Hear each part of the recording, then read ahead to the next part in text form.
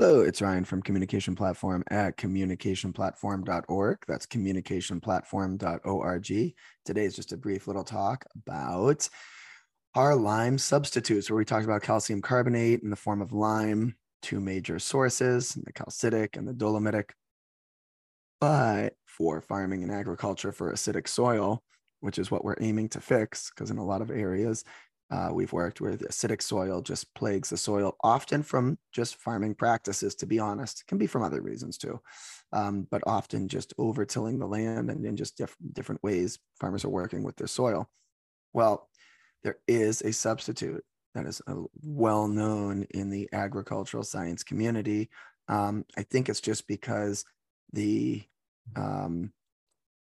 market is just not there for it, because this is something you can produce on your own. And I would guess, it's obviously not going to be as good for the environment as a long-term solution.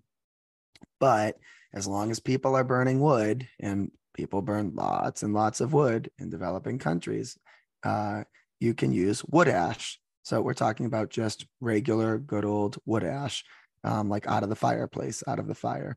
And with wood ash, you can go ahead and you can use this and for actually building much better soil and putting this in the soil.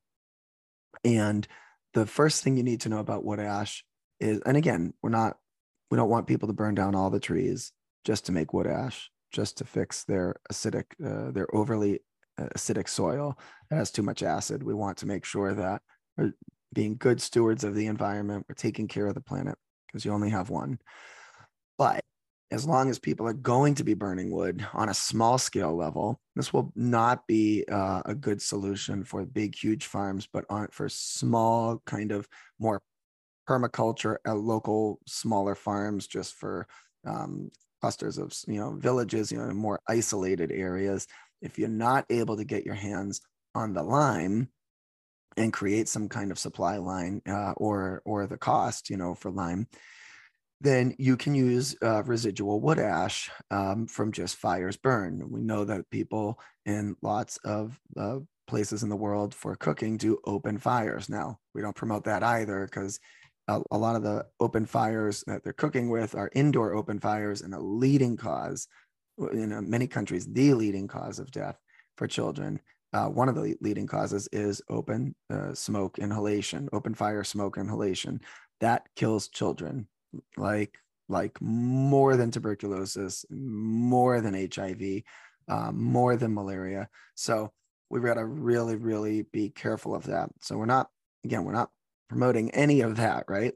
But for outdoor fires, for open cook methods and outdoor fires, where we're looking at creating lots of wood ash in an area where there might be acidic soil, it would be pretty smart to use that wood ash to go ahead and to fix the acidity with just using wood ash methods. Now, we're not going to get into the actual details of exactly how much wood ash and exactly how deep into the soil, but I will tell you, or rather how to spread onto the soil. But I will tell you that in general, you can plan on needing proportionately a lot more wood ash than you would the lime for the calcium carbonate. And so wood ash, you'll need about 4 times as much. That's why wood ash is not a very sustainable solution for big, huge monocrop areas where you'd need it would be, that would just be a god awful amount of wood ash. You'd need a lot more proportionately than you would the lime. But again, in places where lots of families are using open fire cook methods and, for just cooking every day, and there's lots of wood ash just sitting there on the ground, and if there are local gardens that just have overly acidic soil, yeah, that one's a no-brainer. Use the wood ash.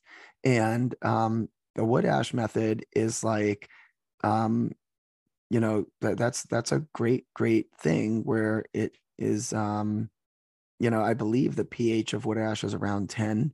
And I also believe that there are, I'm trying to think, there are other there are other nutrients in it and other, I think there's something about with the, it does something, it repels, I forget what's in it, and somebody can go ahead and add it to our podcast or email us at askcommunicationplatform.com at gmail.com. But I think there is something in it that will help repel bugs, right? The ash content itself helps repel bugs. So if you have problems with gnats and, for different pests that pop up, but ultimately it's a high pH, and it is going to depend a little bit on exactly what kind of wood you're burning, how long you burned it. But in general, it will have good amounts of calcium carbonate in it, and it will be something that really can be your lime substitute, your lime replacement. It is missing a couple of things. I know it is missing, I believe, sulfur. We will not find in wood ash, but for sure, you can get some calcium out of it, and it's just something that's there for the taking. So I would say go ahead and look into that, and just spreading wood ash around for local gardens or very small farms, for areas where you have tested the soil, it's acidic, and there's open fire cooking going on where there's wood ash everywhere lying around. And if it's a small enough area and you can make it work, and your soil's acidic, well, there's a solution. So take that, and we will go ahead and see you next time.